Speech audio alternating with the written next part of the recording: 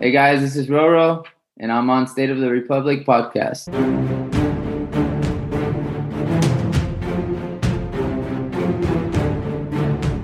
Hello, everyone, and welcome to the State of the Republic podcast. My name is Luis, and today I'm joined by my co-hosts, Sharon and Michael. Let's start with you, Sharon. How are you doing today? Oh, everything is good. Looking forward to today's interview. I can't wait, and it's a great Monday. Great to hear that. Yeah, it should be a good one. I mean, we've been anxiously waiting for this moment to be able to do this interview, and we're glad that it's finally gonna happen. How about you, Michael? How are you doing, man? Doing great, man. Can't complain. Playoff soccer on the television. Amazing, super exciting interview coming up. I mean, I can't ask for much more.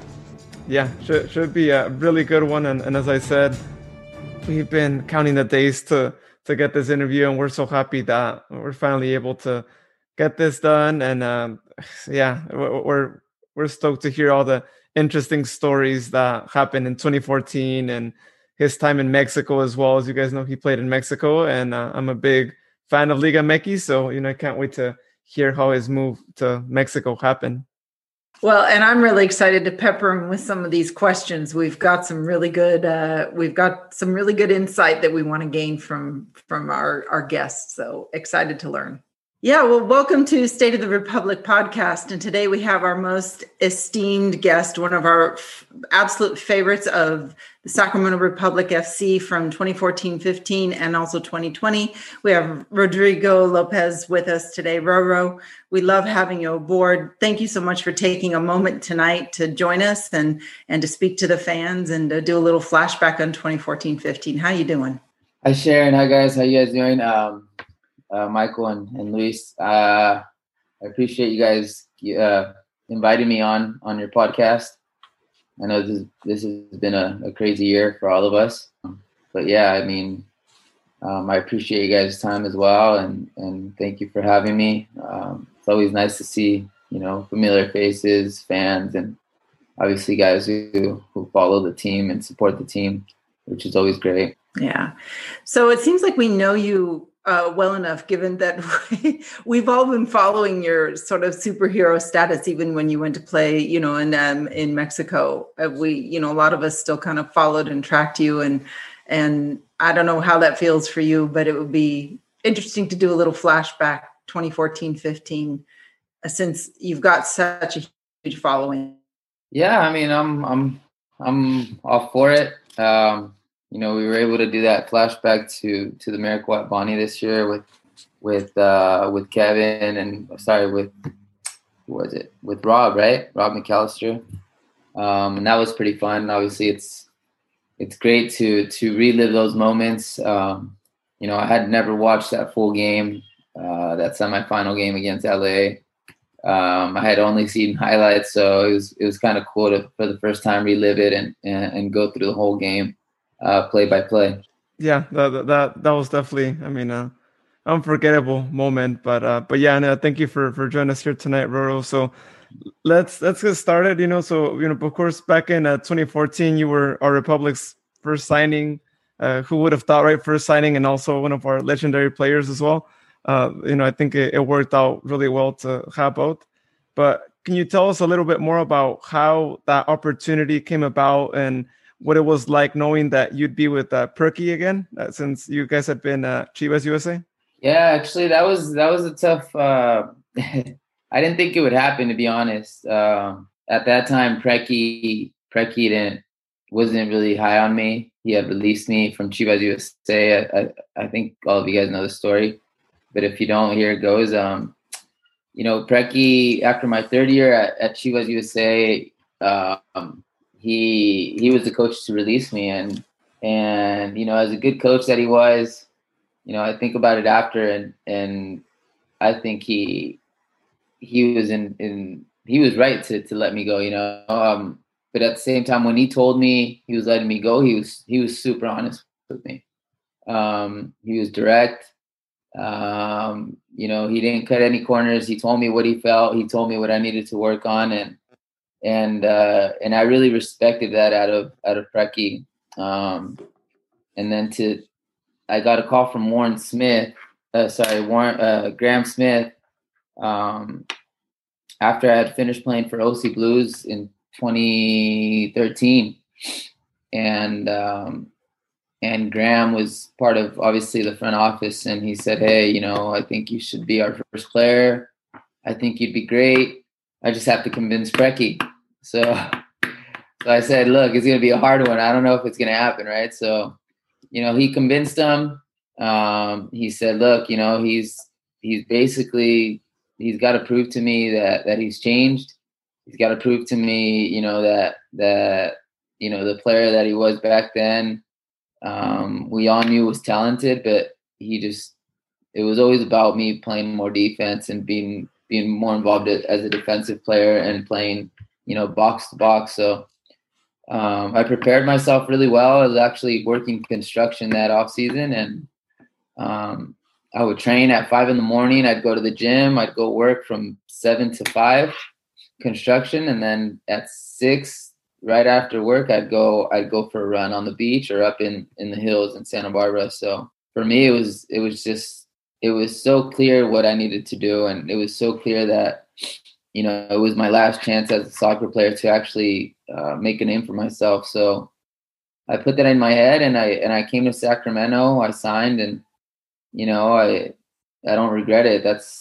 I've always said it, that Sacramento gave me a second chance in my career and in life, to be honest, because my life has always been soccer. So I feel like they gave me a second chance in life, and I've always appreciated that. I've always showed the love for the club, and yeah, that's what happened back in 2014. The story, obviously, you guys know the story, what happens, and it's a story, and that if I were to write a story sometime, I wouldn't possibly plot it out that way. And it came out to be one of the best years, obviously the first year in Sacramento history, and one of the top sports moments in Sacramento. Excellent. We got lucky bringing you in, and it was a beautiful day, the day that you actually did the official signing, and we shared the jersey that day. So Roro, what did you sense ahead of the move to Sacramento, knowing that it was a brand new club and it was sorting out player administration, accommodation, training ground details, and all of that other stuff? And how do you feel that you helped shape the team administration, because you were a seasoned professional, and you had experience and you knew what you would want out of a club. So, and then we'll also talk about Rubber Chicken. No, I knew it would have a big fan base. But at that point, to be honest, I wasn't really aware of what it would become. I mean, I had an idea that Sacramento was going to have a big fan base because of the first day they announced the team, or they unveiled the team. I think it was at Rayleigh Field, correct me if I'm wrong. And obviously, it's 2 teams, one from England, one from Mexico, second division, and to sell it out and to have that many fans there for that game, that just meant there's a big soccer community here. And Graham would always mention all the youth soccer clubs and leagues around the area, how many kids they had for youth soccer playing in the area, which was a lot. And it just made total sense that it would become something big. And when I heard Preki was on board, obviously, I knew the team would be competitive. The guy's just a winner. He's been a winner all of his life, as a player and as a coach. I knew he'd bring in the right mentality and bring in the right players, and obviously, as you guys know, USL isn't fairly easy with budgets and accommodating players the way they should, and especially for some guys that came from MLS, like Justin Braun was coming off an MLS season, and for him to come back to USL and it's totally different. It's total opposite of playing for first division. So we made it a great, day one, I knew the team would be successful. I mean, we had a lot of players with with experience, and we also had some young guys. We had Max Alvarez coming out of college, and with his good career at Sac State, we knew we'd have a good mix. The fans honestly played a huge role that year. I felt like the city was really, really involved with the team. And I'm going to be honest, this time around, it kind of seemed different. And I'm talking about like social media, like, all this stuff around Twitter, Instagram, all this stuff. It kind of seems like it's died down a bit. And obviously when I was in Mexico, I'd watch the games and it just didn't seem the same. Having that said, the day on March 7th, when I was able to come back and play for the first time in Sacramento, I felt like it kind of felt before, like in 2014, 2015. So, I think it's just a matter of time for the fans to start coming again. And obviously with MLS coming soon, I think the fans are now locked in and ready for an MLS team in Sacramento. Yeah, most definitely, Rodrigo. I know it sounds corny or whatever, but I think you bring some of that passion out of the fan base. I don't know how to explain it, but there is something with the dynamic between you and this city, which is kind of indescribable. No matter how corny that sounds, I was at that game. I was at Rayleigh Field. I've seen the way the crowd interacts when you come onto the field. When you come off the field, it's just you get a different reaction from the fans. Now, obviously, none of us have played at the level you have, but just sports in general, I think the camaraderie between players and the trips and going out on the road.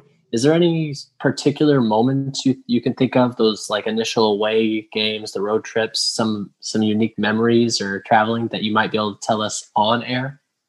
Yeah, I mean, we that year was really special. We, like I said, we had a great group of guys. We had some really nice, humble, quiet players, and then we had Dom on the team, and then everything else was in between, right? So, the story, we were in LA. I think we were gonna play Galaxy. I'd assume Galaxy or OC, one of those two teams. And so everyone's in.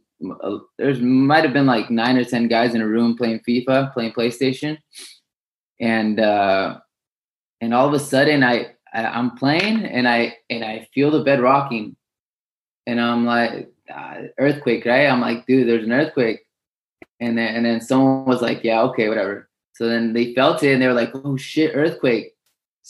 So then the alarm started sounding, and everyone was probably in boxers and in shorts, no shirt. So everyone ran down the stairs, like everyone.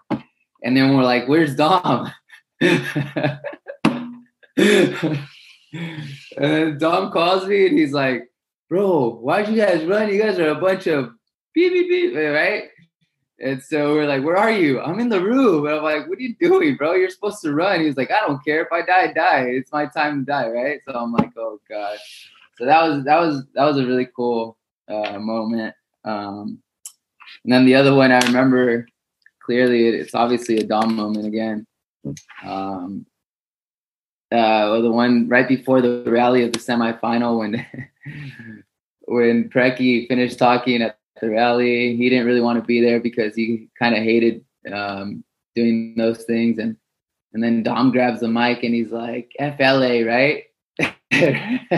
And then you see Preki's face like, what are you doing, right? So the next day he like calls him out at practice and he was so pissed. And that was also a good moment.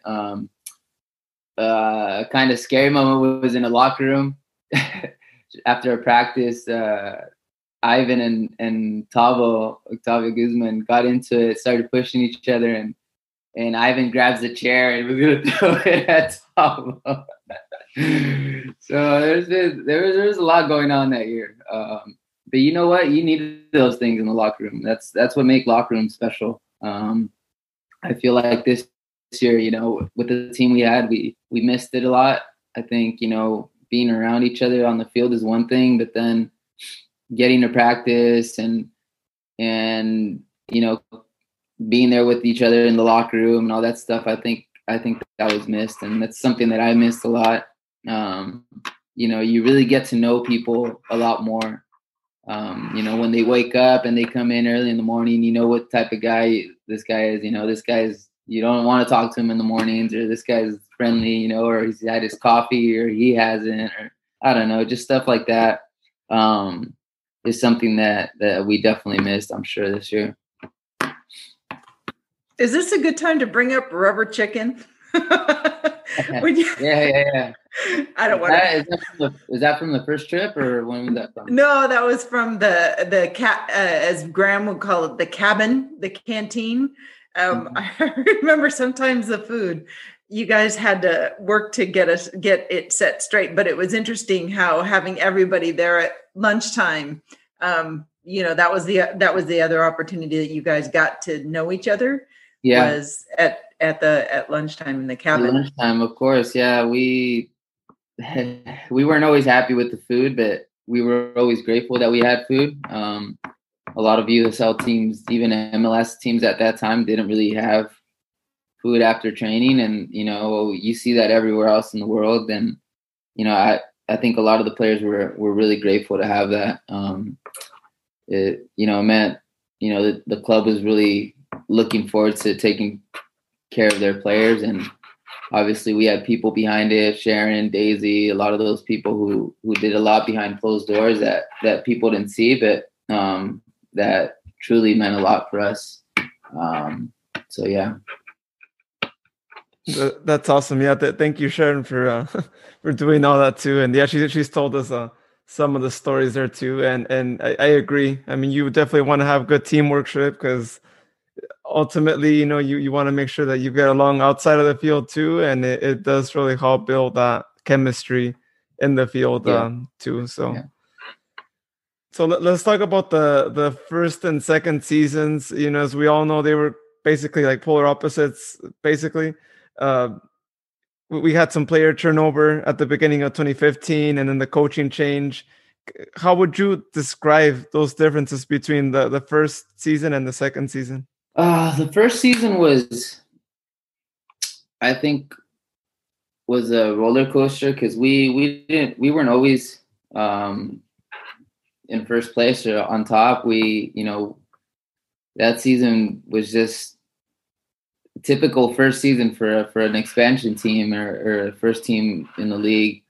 But somehow we made it work, and obviously we played that first game at Hughes Stadium with 22,000 people, and we lose, but I feel like the fans actually enjoyed the way we played. We might not have won the game, but I think we entertained the crowd, and the fans were really happy with the product we had on the field. I think those games didn't benefit us because of the field. It was really narrow and small and all those football lines. So, I think our football and our style of play really came out when we went to Bonnie Field. And yeah, I mean, that year, I'll say it now, I think a big part or a big moment in that year was when Kiffy came along, when we signed Kiffy. I think it was the perfect piece to that puzzle. We were missing that piece, and a lot of the guys ended up playing that position. Chad Bartlome was a forward, and he ended up playing left back. We had little Jack Gavisian who played it as well, and they played it well, but it wasn't their position. So bringing in Kiffy was just another element for that team, and it's just what made our team a lot stronger.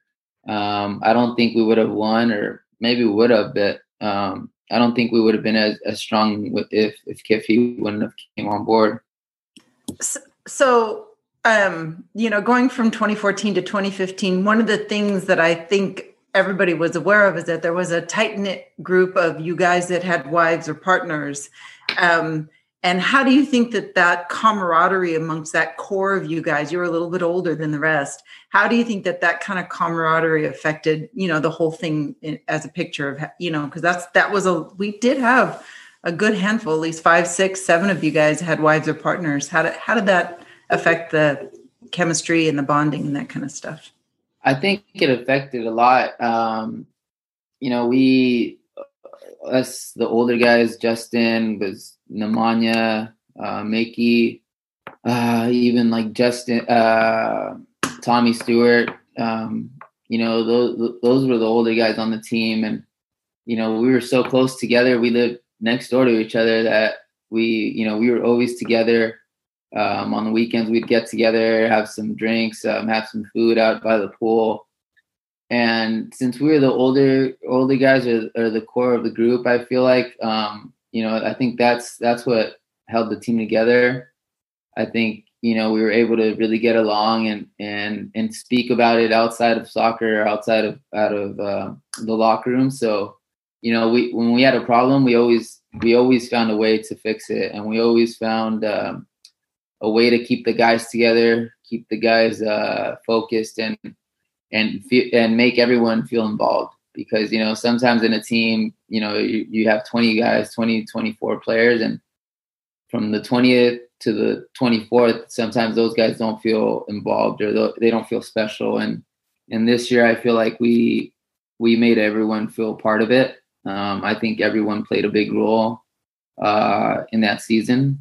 At the end of the season, obviously only 18 could suit up or be in that championship game. But at some point there was guys who were on that, weren't on that roster that played games and that were crucial for the team. So, and it showed the support, it showed the support throughout the season from the guys who weren't playing. So for us, being together and living around each other made a big difference.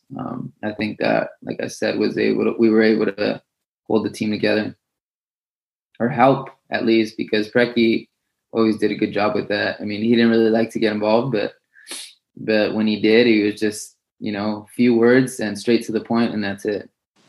That seems to be a common theme we get from Preki pep talks. Yeah. Now, as far as that camaraderie and things of that nature, I assume it can't always be the easiest to do. I mean, you've got players in that locker room, different ages, like far and wide, different countries of origin. You've got some players that are on loan. You've got players coming from the MLS.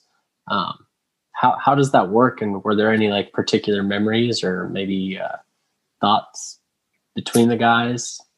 Team barbecues, perhaps? Yeah, no, we would have team barbecues often. Actually, we'd get together, we'd play. Some guys would be on the pool, some guys would be playing cards, poker. Like Justin would be on the grill every time, and it's just guys knew that they were always welcomed. We said we would just say barbecue this weekend, Saturday, and everyone would show up. Not just the guys who lived there, but all the other guys that lived at the other apartments would show up, and they'd be there for a long time, and they'd want to be around us, which was kind of cool. So, that made a big difference in the locker room, because we never really had problems other than that one incident with Ivan and Tavo. But, other than that, we kind of like knew what we were about. And by the time we would show up to the locker room, we knew it was just, go and do our job, and then come out, and, if we had a problem, we'd fix it. And next day would go on. No issues other than being in the locker room. Everything stayed there, and that's it. How did you blend the players, Roro, that came in from like George and Alvis and Tommy and all the guys that came and went from the different loaner clubs? How did that work in blending these guys that were maybe here for 2 weeks, like Mike Facito, and then they were gone? How'd that work? I think we did a good job. Like I said, we always welcomed everyone. I feel like we always we had a group of guys who were always welcoming and heartwarming. So, guys came in all the time, and they'd love to be here. to be honest. You know, I remember some guys, even like Jake, they'd call him back and he'd want to stay here with us because he felt like he was obviously doing more for our group than going back to Portland, even if it was MLS. I think he was also a big role in the team's success. So if I go back and think, the only one that didn't really fit in was probably Elvis Powell. He was probably the only one that didn't have a good time here, and not that we didn't, you know, make him feel welcome, because I did, and I knew some of his friends in Portland, and you know, they rang me up and said, "Hey, you know, Elvis is going out there. He's a strange one, but you know, take him under your wing, welcome him at your home," and I always did, but he was just hard to come around, and you know, he wanted to come back. He wanted to go back after like 2 weeks. He didn't really last. But other than that, I think everyone else had a good time here. So I gotta ask, as a big fan, you know, the game in Mexico, and I follow Liga MX closely and whatnot. I have a 2-part question. So how do you get to Celaya, you know, who we know it was in the old Ascenso MX, and then furthermore, you know, you went to Toluca, Veracruz, and then also what was the situation like in Veracruz after, you know, all the things going on with the owner and all that? Actually, the Celaya story is interesting now that I think of it. I don't think a lot of people knew, but they put in an offer around August to Sacramento, and you know, I had the 2014 year, I had 2 offers to leave to MLS, and San Jose was one of them. And you know, I thought about it for such a long time, and Preki and everyone else was really supportive of me, and they said, "Look, whatever you decide to do, go ahead. You know, we're going to support you. Just know that we have something special going on, and you know, you're playing really well." And I would speak to the coach in San Jose, and he said, "Look, you're going to come and you're going to play because we're struggling and we don't have anyone creative." So it was really hard. And speaking to my wife, who was my girlfriend back then, we just decided to stay. You know, she had a gut feeling that 2014 year was going to be special and it would end in a good way. And I mean, I don't regret it one bit. In 2015, I think I had a chance to go to the Galaxy, and same thing. I ended up staying. There was an offer from Celaya, pretty good offer for me, and the ownership, Graham at that time, wanted to take the money. He was like, "Go, like, we want the money." You know, it was good money for the team to sell players, especially from USL. It's rare. And also knowing that I would be a free agent at the end of the season, he was probably like, you know, it's better to sell him now and get money off him. And I did a lot of research because I wanted to go back to Mexico, but I didn't know what Celaya was about. And I did a lot of research, and I spoke to a lot of old teammates that I had in Mexico, and they said it was a good club. It was a club that was that had new ownership, very wealthy ownership, and you know, it did interest me, but I wanted to finish my contract. I just, you know, I had done so much already and given up so much and let so many offers go that I was just like, I'm just gonna finish it. And that year was really hard for me, 2015. A lot of people don't know that, but it was really tough for me because I had 2-year contract here in Sacramento, and after the first year, I mean, I was literally making no money that first year, and that second year, I felt like I needed a raise. Not that I wanted it, not that I deserved it, but I needed it for my family. I had Roman, and you know, I was barely getting by, and it was just kind of hard for us. And I, you know, I mentioned it to the staff and to Graham, and the raise was like very little, and they wanted to sign me for like 2-3 more years. So I was like, no, there's no chance. And I felt like they knew that I was so comfortable in Sacramento and so happy that they thought I'd never leave. So when they found out about Celaya and I rejected it. I said, no, you guys want money, money that you guys didn't want to give me before. I'm just going to wait and finish out my contract, finish what I started, and then, I'll leave free, leave the right way, I guess. And when that happened, they started off throwing me numbers here in Sacramento. Hey, stay. We'll give you the max contract in USL. And at that point, I was like, no, there's no chance now. Like, you guys had your chance, and I'm sorry. As much as I hate to leave, like, because I didn't really want to leave, I'm going to be honest, but I really wanted to pursue my dream in Mexico and play in the first division. So I felt like that was the time to do it. And I don't regret it. Like, I really don't. A lot happened that 2015 year at the end as well. I felt like they started taking me out of games on purpose just because I didn't want to sign a contract and because I didn't want to stay and re-sign with the team. And I felt like they made it kind of hard for me to live like those last few months. And I was really grateful for Warren Smith, who was still around, and he helped me out a lot in so many ways that people don't know and imagine. So and he was always supportive, and so when I left, it was tough, but I knew it was the time to go. I knew it was the right time for my career to peak and to actually make something out of my name. And what's good is you still have, it doesn't matter really to us, it does matter, but we didn't see the behind the scenes. And so we didn't get to feel that. And your fan base, was just stayed with you all the way. Like your relationship with Louis. Yeah.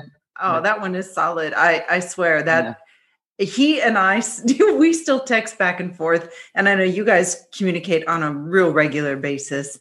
And, that's just kind of, that spells Sacramento, when the players and the fans can build that kind of a steady relationship like that. You've really done a good job. And kind of on that note, you were a pillar back then, and always a fan favorite. And then coming back to Sacramento, you were greeted at the airport by this horde of really loud fans.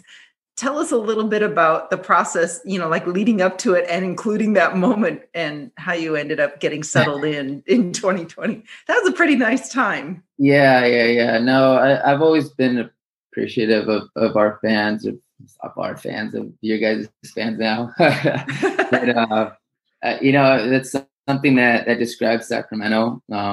It describes what the city is about. It's a little unfortunate now that I'm not going to be able to be on the team anymore. And it's been tough for me. I'm not going to lie. It's been really hard. And, especially after seeing that welcoming and, not being able to play in front of the fans or say goodbye like I wanted to in the way that I imagined, it's just, it's tough. But I know that Sacramento, they're always going to support their players.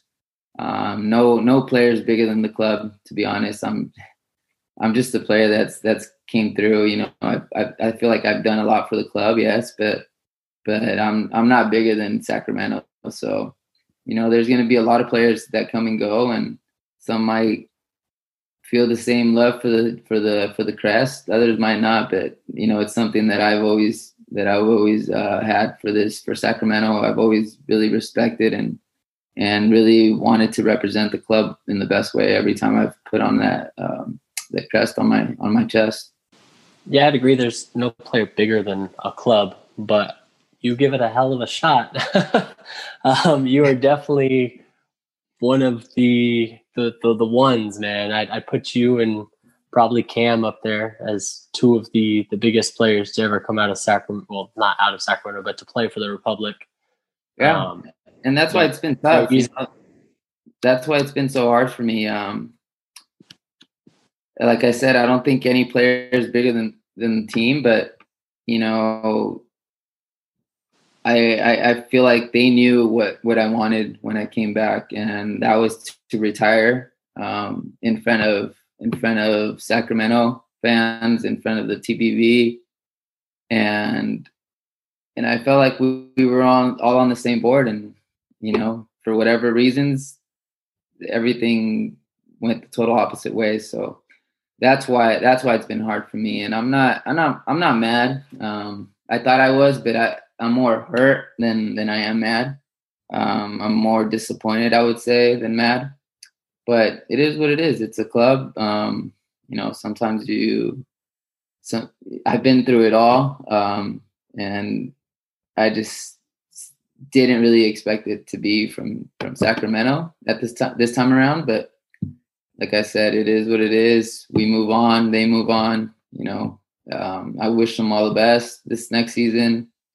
And because I made a lot of good friends, a lot of teammates, especially after this year in a pandemic. You become closer to players, and you really see who means well, what players truly care about you, and who really doesn't really care about you. That's just straightforward. I've always talked, and I've always expressed myself just freely, and I say what I feel. What's next for you? Like, what are your plans? Like, are you planning on playing here in the States, maybe going back to Mexico, or? I think he should plug. He needs to plug his training. You need to, Roro, however it is you want to plug your training, you need to do that. As long as you're here in Sacramento, give us a plug. No, I mean, as a playing career, I don't want to be done. That's the truth. But the other truth is that I really don't want to move anymore. I think my family has gone through a lot with it. It's been hard for Christina, my wife, and for Roman.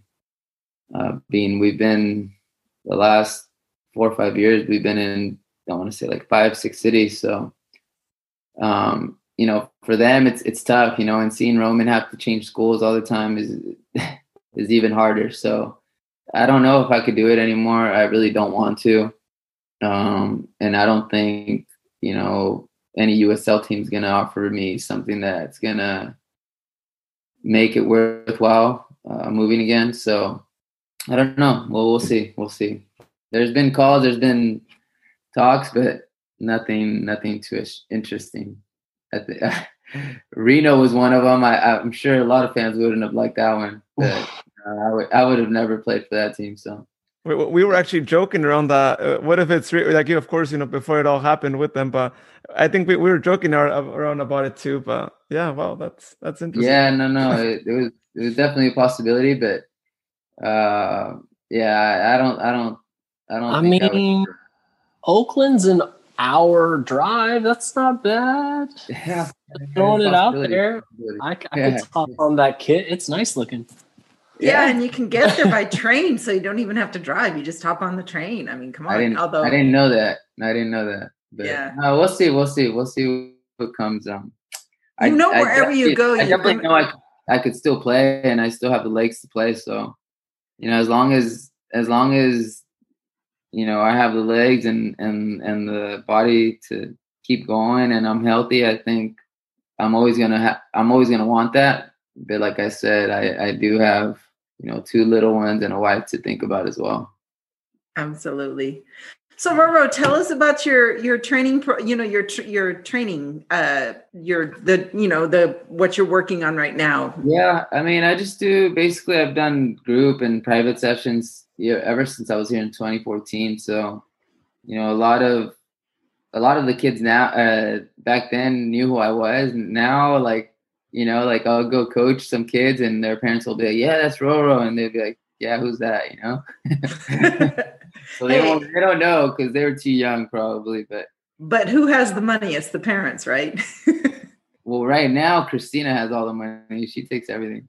Oh, but I mean the parents that are paying you to play. Oh, yeah. They're paying you to coach them. Yeah. So how would anybody reach you, Roro, if if anybody was interested and they heard this podcast and they were interested in getting you as a trainer, how would we reach you? Why don't you go ahead? Oh, they could just go to my Instagram. I have my R8 football training Instagram that I think that's where most people really usually reach out to me.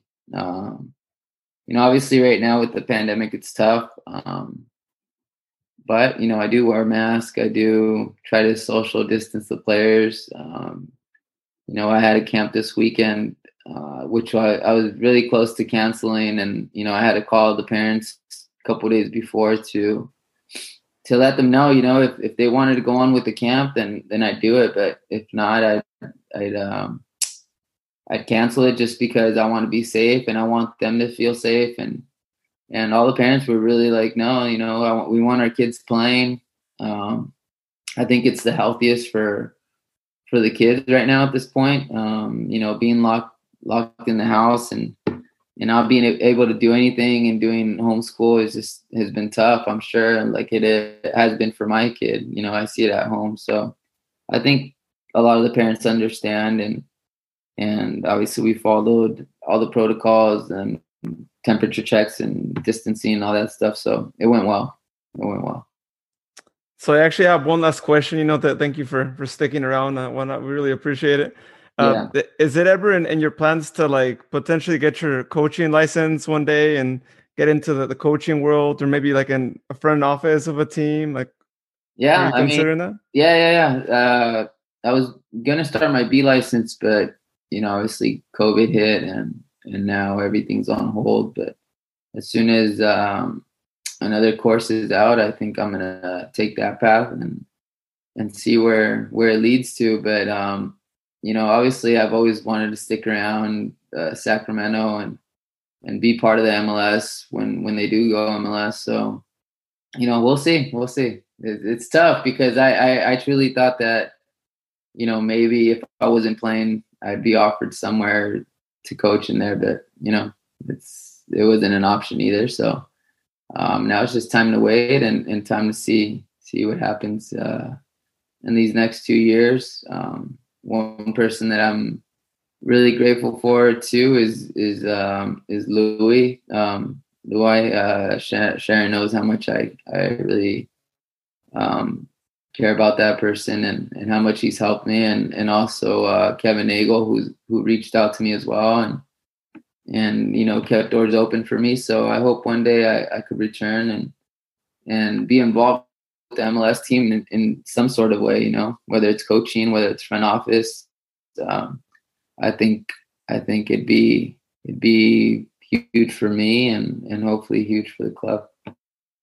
Yeah, they definitely need to do something for you in the new stadium, right? Give you like a suite, put a suite to your name and get recognition. No, that'd be really nice. Yeah, it would be nice to know, because then everyone's always gonna text me, "Hey, you're big time," because I already and I don't like it because I played a role in the team's success, but there was also many good players on the team that made it possible. We had such a talented group of guys at 2014, and a lot of them sometimes aren't recognized, but to me they are, because every time I think of that year, I think of all the great players that I played around, and I actually have that jersey right here framed up from the championship. So it's that's awesome, Ro. I was just looking at it right now as you guys were doing the interview, trying to read the names, but yeah. And what's funny is if you did get a statue at the anywhere at a stadium, the first person that would totally do something to it would be Dom. Yeah. Oh yeah, for sure. You'd probably go put a beer in my hand or something. I don't know. It sounds crazy. Dom's a character, man. We interviewed Dom. He's a funny guy.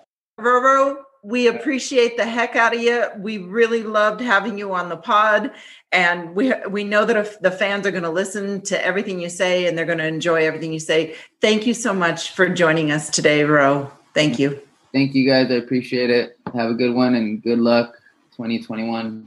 Thank you. Have a good night. Thank you, you too. Thank you, Ro. So once again, thank you to our legendary player, Roro, for joining us tonight. Really awesome interview. And, it really took us back to 2014, right, guys? Oh, yeah, my goodness. Awesome. Yeah, that was good memories. Yep. Yeah. So we wish him the best of luck, of course. And we'll see what next team he plays with. Hopefully it is Oakland Roots. That was a good suggestion, Michael. We had actually been talking to Jordan Farrell, Sharon, and I in a previous podcast. If you haven't listened to that one, go listen to that one.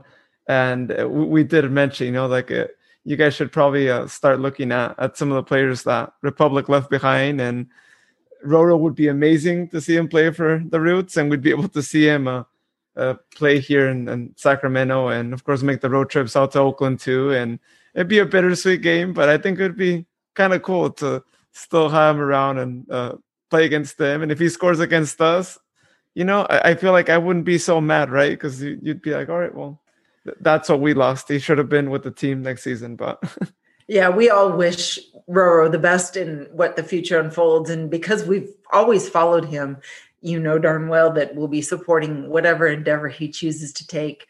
And if it is with the Oakland Roots, hey, that'll be kind of fun. I mean, any player that's ever left us and then gone to another team and then played against us, we always welcome them. Yeah, I've never heard the Republic fan base boo a former player ever. That's not in our nature. So it would be a warm welcome. We've done that. Yeah, definitely. So hopefully that happens. So in just one bit of news here before we close out, that we have, as of today, December 7th, we actually announced our first incoming player for next season. It's actually midfielder Petteri Pennanen, also known as Peter.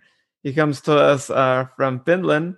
He played over there a couple of years. He's 30 years old, and he played with some of the under teams in Finland, and as well as an appearance also with the senior team as well. So definitely comes to us with a lot of experience over in Finland. And what are your guys' thoughts on the signing?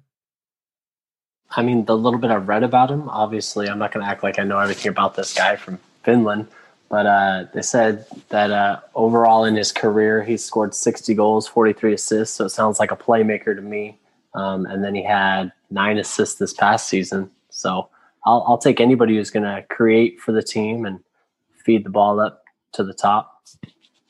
So I did a little research the minute it was announced, and I started looking through his social media, and I saw some of the videos, and I saw his shot quality, and I saw his positioning on the field. I think this is going to be a really, really good player to watch.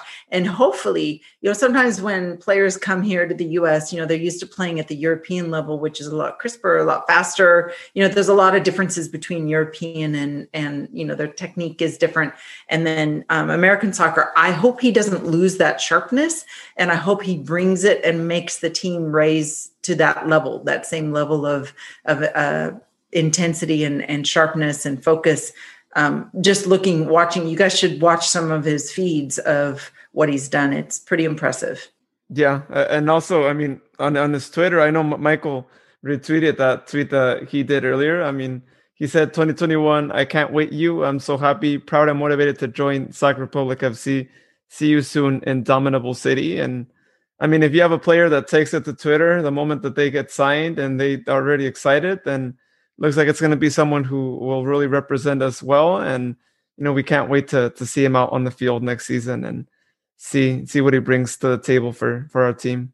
Well, with that being said, wanted to remind you all, if you're not following us on social media yet, please give us a follow. You can find us on Twitter and Instagram at State Republic 12. If you're on Facebook, you can search for us, State of the Republic.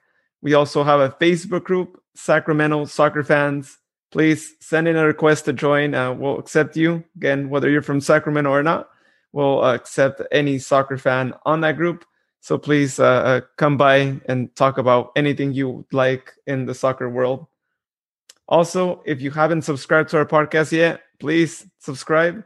As I said it in the previous episode, if you subscribe, you actually get notified every time we post a new podcast.